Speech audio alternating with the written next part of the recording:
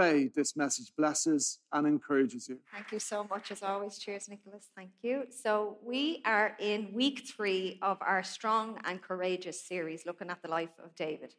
So just if we do a quick recap over the last couple of weeks, Pastor Sean kicked us off in week 1 with a bit of background and the story of God's people demanding that Samuel find them a king so that they could be like all the other nations around them and have someone strong that would lead them in battle. So Saul was chosen as the king to lead the nation. And while he was initially a good leader, he eventually kind of fell out of favor with the people and with God. So God told Samuel to go and anoint David as a kind of a king designate.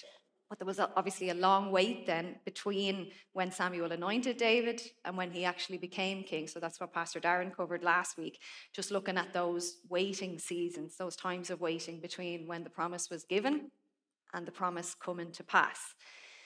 But we obviously couldn't have a series on courage and the life of David without mentioning the big one.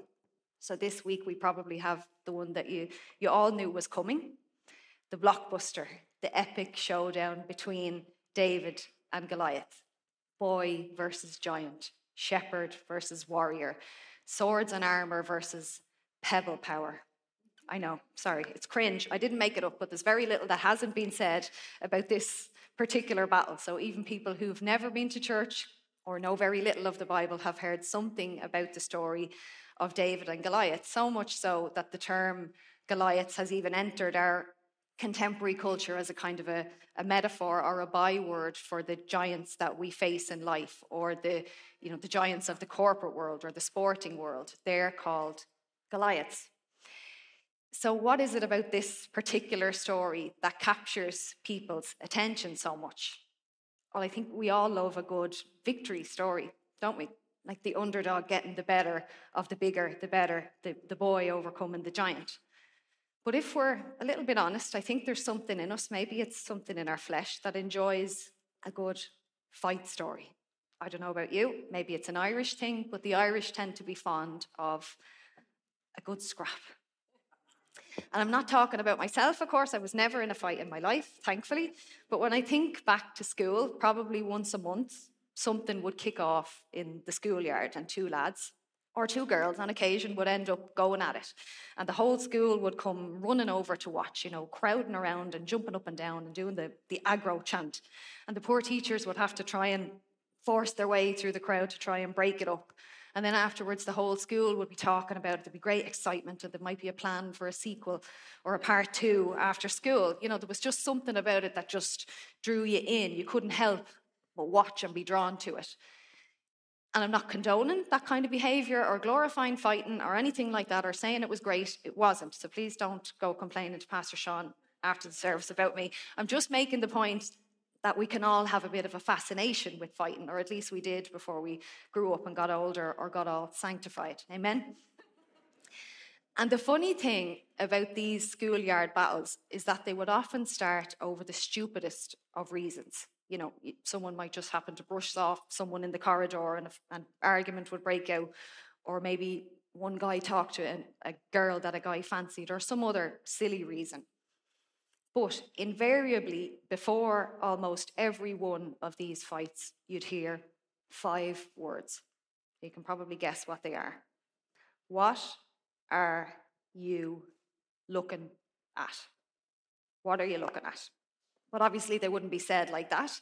There'd be a bit of adrenaline flowing, so chances are the phrase would be said at a kind of a more rapid pace. It'd be more like, what are you looking at? Or if the fellow was a bit more cocky, might be a bit of emphasis thrown into the sentence somewhere. It'd be more like, what are you looking at? And on the surface, it's a fairly random question to ask, obviously, in that particular situation. Like, how are you actually supposed to answer that question? Because if you say, I don't know, or if you say nothing, then the person might think that you're saying that they're nothing, and that wouldn't go down well. So I'm yet to hear a good answer to the what are you looking at question. But if we apply it to the story of David and Goliath and look a bit deeper, we'll see that it's actually a really powerful question to ask ourselves every time we come up against a giant or we're fighting something. What am I looking at? So if David and Goliath took place today, particularly if it was in Dublin, Goliath probably would have said to David, "What are you looking at?" And we'll see as we get into our scripture passage for today, David probably would have said, "I'm looking at my God." So there are lessons, obviously, that we can take from the life of David and how he approached this battle with such courage, how his perspective of God, what he was looking at, enabled him to beat Goliath in one of the most famous battle stories ever told. So we're going to get into the text. We're going to be reading from 1 Samuel chapter 17. If you'd like to turn there in your Bibles, and the verses will also be on screen. So do follow along because we have a good bit of passage to get through today. Make no apologies for that. The more of the word of God that goes out, the better. Amen. So 1 Samuel 17, starting in verse 1, says, "Now the Philistines gathered their forces for war and assembled at Soko in Judah. They pitched camp at Ephes Dammim, between Soko and Azekah. Saul and the Israelites assembled and camped in the valley of Elah and drew up their battle line to meet the Philistines. The Philistines occupied one hill and the Israelites another, with the valley between them." Verse 4, "A champion named Goliath, who was from Gath, came out of the Philistine camp. His height was 6 cubits and a span, which is 9'9" to you and me. So this guy was huge. He had a bronze helmet on his head and he wore a coat of scale armor of bronze weighing 5,000 shekels. On his legs he wore bronze greaves and a bronze javelin was slung on his back. His spear shaft was like a weaver's rod and its iron point weighed 600 shekels. His shield bearer went ahead of him. Goliath stood and shouted to the ranks of Israel, "Why do you come out and line up for battle? Am I not a Philistine, and are you not the servants of Saul? Choose a man and have him come down to me. If he is able to fight and kill me, we will become your subjects." Excuse me. "But if I overcome him and kill him, you will become our subjects and serve us." Then the Philistine said, "This day I defy the armies of Israel. Give me a man and let us fight each other." On hearing the Philistines' words, Saul and all the Israelites were dismayed and terrified. Now, around this time, as Pastor Darren mentioned last week, David was a shepherd out in the field, minding his father Jesse's sheep. So one day, Jesse asked him to go to the battle line and see how his brothers who were in the army were doing. So he reaches the valley, and in verse 21, it says, "Israel and the Philistines were drawing up their lines facing each other. David left his things with the keeper of supplies, ran to the battle lines, and asked his brothers how they were. As he was talking with them, Goliath, the Philistine champion from Gath, stepped out from his lines and shouted his usual defiance, and David heard it. Whenever the Israelites saw the man, they all fled from him in great fear." Verse 26, "Then David asked the men standing near him, 'What will be done for the man who kills this Philistine and removes this disgrace from Israel? Who is this uncircumcised Philistine that he should defy the armies of the living God?' So Saul, the king, who's the one who really should have been fighting, gets wind of what David has been saying, and he sends for David. So he tells him, "You won't be able to fight him. You're just a boy." But David says to Saul, verse 34, "Your servant has been keeping his father's sheep.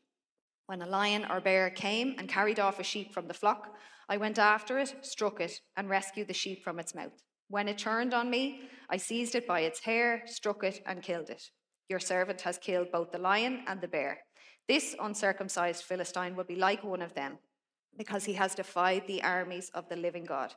The Lord who rescued me from the paw of the lion and the paw of the bear will rescue me from the hand of this Philistine."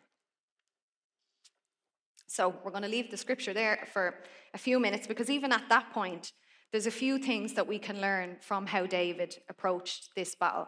So if you remember, he's known as a man after God's own heart. So he had God's perspective. So if you picture it, there's a battlefield. The Philistine army are on one side, the Israelite army are on the other, and there's a valley, huge valley in the middle. And a 9'9" giant is shouting day after day after day, taunting the Israelite army. And they were terrified. And then David, just this boy, probably about 15 years old, rocks up to the battle lines. And he doesn't even have to think about it. He hears Goliath shouting out, and he's like, hang on, who does this guy think he is, defying the armies of the living God? Everyone else was focusing on Goliath, focusing on the giant, this warrior and his weapons and his armor. But David was focusing on something else. So what was it? What was David looking at?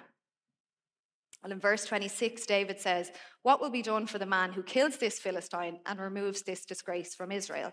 Who is this uncircumcised Philistine that he should defy the armies of the living God?" So right from the get-go, David approaches this battle from a position of victory. Like, it doesn't even enter his head that Goliath might come out on top. He says, "What will be done for the man who kills this Philistine?" So there was no humming and hawing. There was no weighing up like a sort of a risk or reward situation. What happens if we win? What happens if they win? As far as he was concerned, this giant was coming out against God's people.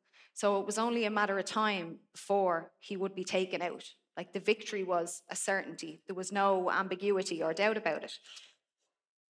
Because David wasn't looking at what everyone else was looking at. And the next question that he asks tells us that. I love this. He says, "Who is this uncircumcised Philistine that he should defy the armies of the living God?" So people were looking at Goliath, this giant Philistine, but David is focusing on one attribute of Goliath in particular, the fact that he was uncircumcised. This uncircumcised Philistine, he says. See, back then, not today, thankfully, and all the men in the house said amen, circumcision was a marker of God's possession. So it symbolized God's covenant with his chosen people, starting with Abraham, where God told him, "I'll make you into a great nation. I'll multiply your descendants. I will bless you, and I will curse those who curse you." So that's what David is focusing on. He's looking at what obviously couldn't be seen in the natural, but obviously in the supernatural, Goliath was an uncircumcised Philistine outside of the covenant, outside of the promise of God, and he was cursing God's people. And God said, "I will curse those who curse you." So David could be sure of the victory. He was focusing on the covenant, and that covenant gave him courage. And then the next thing he was focusing on is in verse 34. It says, "Your servant has been keeping his father's sheep. When a lion or a bear came and carried off a sheep from the flock, I went after it, struck it, and rescued the sheep from its mouth. The Lord who rescued me from the paw of the lion and from the paw of the bear will rescue me from the hand of this Philistine."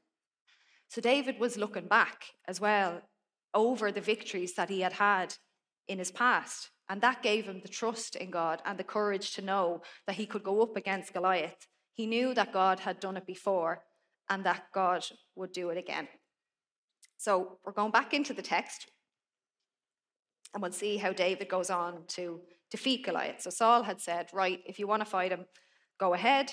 And he gives David his armor to go into battle. But David tries it on, and it was obviously swimming on him because he was just a boy. He says, "I can't go in this. I'm not used to it." So he takes it off. He goes then to a stream and picks up 5 stones, and he takes his sling, and he goes and approaches Goliath. Verse 45, David says to Goliath, "You come against me with sword and spear and javelin, but I come against you in the name of the Lord Almighty, the God of the armies of Israel, whom you have defied. This day the Lord will deliver you into my hands, and I'll strike you down and cut off your head. This very day I will give the carcasses of the Philistine army to the birds and the wild animals, and the whole world will know that there is a God in Israel. All those gathered here will know that it is not by sword or spear that the Lord saves, for the battle is the Lord's, and he will give all of you into our hands." As the Philistine moved closer to attack him, David ran quickly towards the battle line to meet him. Reaching into his bag and taking out a stone, he slung it and struck the Philistine on the forehead. The stone sank into his forehead and he fell face down on the ground. So David triumphed over the Philistine with a sling and a stone. Without a sword in his hand, he struck down the Philistine and killed him. David ran and stood over him. He took hold of the Philistine's sword and drew it from the sheath. After he killed him, he cut off his head with the sword. When the Philistines saw that their hero was dead, they turned and ran. Then the men of Israel and Judah surged forward with a shout and pursued the Philistines to the entrance of Gath and to the gates of Ekron. So it's epic stuff. Like, it's obviously a great story, really encouraging and uplifting, and we could just leave it there and say, isn't our God great? He fights our battles, and go home. But I think it's so important, particularly with well-known scriptures like this, that we actually stop and think, okay, how does God want to speak to me or to us as the church through this? Sometimes we can struggle to make things like biblical battles really relevant to our lives. Most of us, thank God, will never be in a physical battle situation, so it can be hard to apply these kind of stories to our own story. And even when we try to, we can oversimplify things and just say, okay, David was brave, so I should be brave. David had courage, so I should have courage. We try to muster up something from inside ourselves instead of relying on God and focusing on the reasons why David could have that courage. The reality is, David could have that courage because of what he was focusing on, because of what he was looking at. Like, we're not going to face a 9'9" giant who wants a scrap. But each of us have giants in our lives that we face every day, or as we move through different seasons in our lives. And like Goliath, your giants seem huge and they occupy space in your head. And like Goliath, your giants call out to you morning and night. It's the first thing you think of when you wake up in the morning and the last thing you think of before you go to bed at night.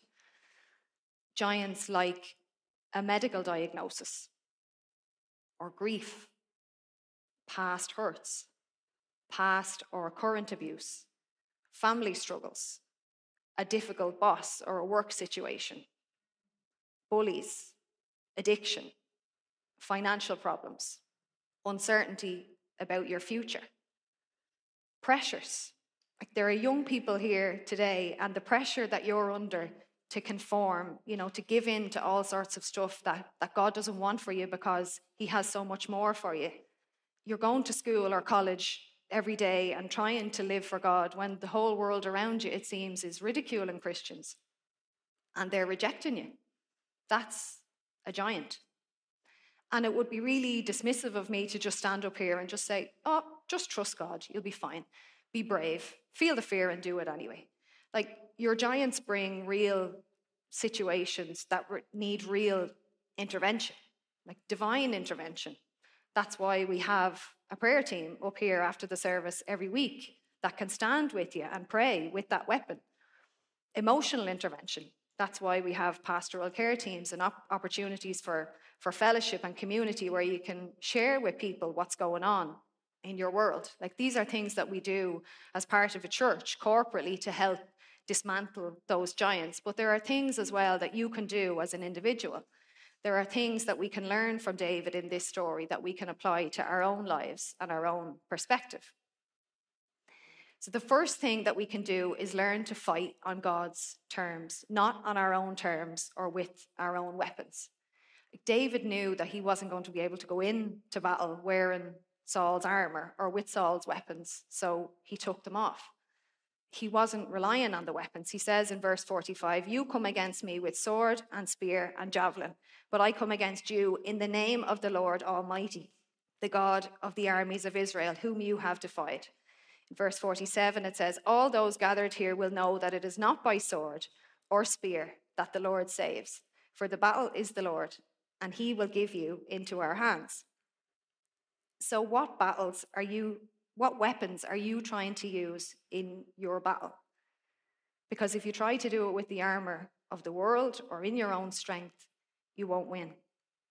David didn't say, you come at me with a sword, but I'm coming at you with a sling. He said, I come at you in the name of the Lord Almighty, the God of the armies of Israel.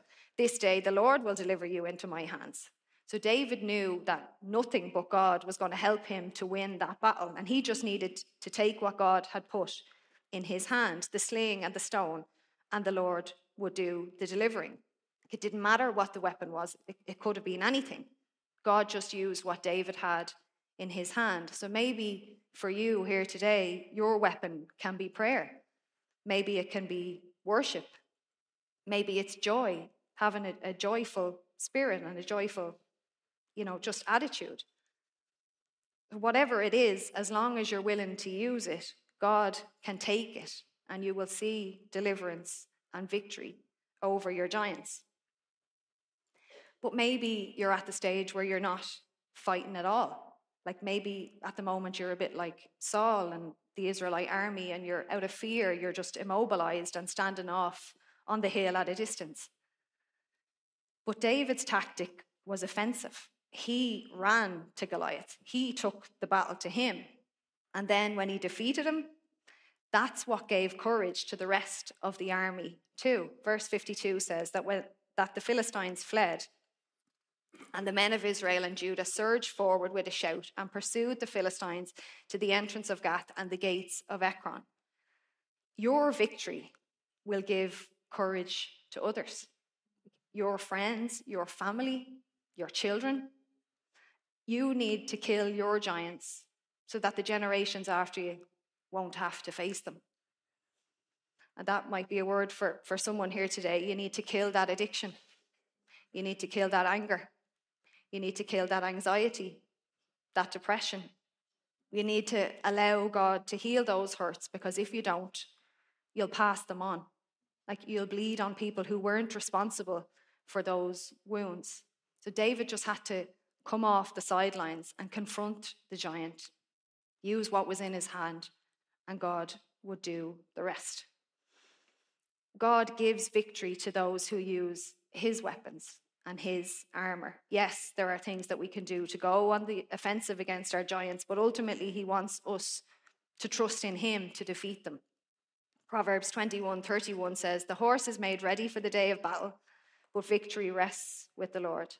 So we can make ourselves ready, but ultimately he's sovereign. We're not going in our own strength. Jeremiah 17:5 says, "Cursed," that just means that problems come to the one who trusts in man, who draws strength from mere flesh and whose heart turns away from the Lord. Verse 7 then says, "But blessed is the one who trusts in the Lord, whose confidence is in him." So the world or the flesh or looking to ourselves won't give us anything that we can use against our giants. The battle against Goliath is always God's battle. It's not David's, it's not ours. So we have to look to him.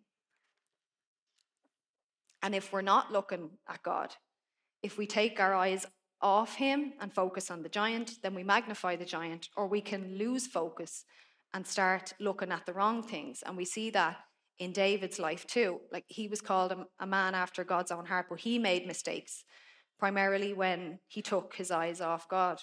So the same David that stared down a giant and got victory stared at Bathsheba from the rooftop and got himself into a world of trouble. So the days that David focused on God, giants fell. And the days that he didn't, he fell. So we have to keep looking to God, looking at our giants from the perspective of a great God who fights our battles if we let him. Amen? So I'm just going to ask the worship team to come back. So I mentioned at the beginning that this is one of the most famous battles in history. And as we've seen, there are lots of ways that we can take this story and apply it to our own personal situations. But in doing that, we need to be careful not to oversimplify it, I suppose, into a David overcame a giant and got victory, so I can too story. Like that might be useful and encouraging and uplifting and exactly what you need in that season. It's good stuff. But what's even more useful for us to realize is that this story points forward to a much bigger battle. One that, whether you realize it or not, you were part of. And it changed the course of history for not just David or not just the Israelite army, but it changed the course of history for all mankind, for all of time. See, we can hear the story of David and Goliath and think, that's great. I can be like David, I can overcome giants with God's help and for his glory, and that's true. But in doing that, we have to be careful not to place ourselves as the hero in the story. Like David knew that he wasn't the hero of the story. He said, "I come in the name of the Lord." We're not the hero of the story. In reality, we're more like the Israelite army hanging back on the hill, waiting for the hero to come. But thankfully, the hero did come. 2,000 years ago, our Savior Jesus was born in the town of David, and then he went to the cross and fought a battle for us that we could never have won. He overcame the giants of sin and death. So Goliath came up against David in scaly armor and taunted him. And the enemy of our souls caused sin to enter the world through the temptation of a scaly serpent. So yes, this story is about overcoming your personal giants, which will change your story and impact the people in your circle and future generations. But Jesus winning the battle changed the history of the whole world forever. And we can never lose sight of the fact that this story points to a much, much bigger battle that we could never have won. So Jesus took down the biggest giant there ever was. And we can walk in that victory today by faith. So David won that battle by faith and faith alone. And we take hold of our victory by faith alone too. Because of that victory, because God did not spare his own son, but gave him for us, we are more than conquerors. So what are you looking at? God or Goliath? God or your giants? And yes, there are going to be giants. I'm not denying that. There are going to be battles. But Jesus' victory means that no matter what giants we face, whether we feel like we're in battle after battle, and we may even feel like we're losing battles, the truth is that we ultimately win the war, not because of anything we've done, not because we're the hero, but because Jesus has done it all for us on the cross. Because of him, it's God over Goliath, it's God over your giants, and it's God's glory over everything. Let's stand and glorify. Thank you so much for listening. We hope you enjoyed this message. If you'd like any more information, please visit stmarkcity.ie. Have a very blessed week.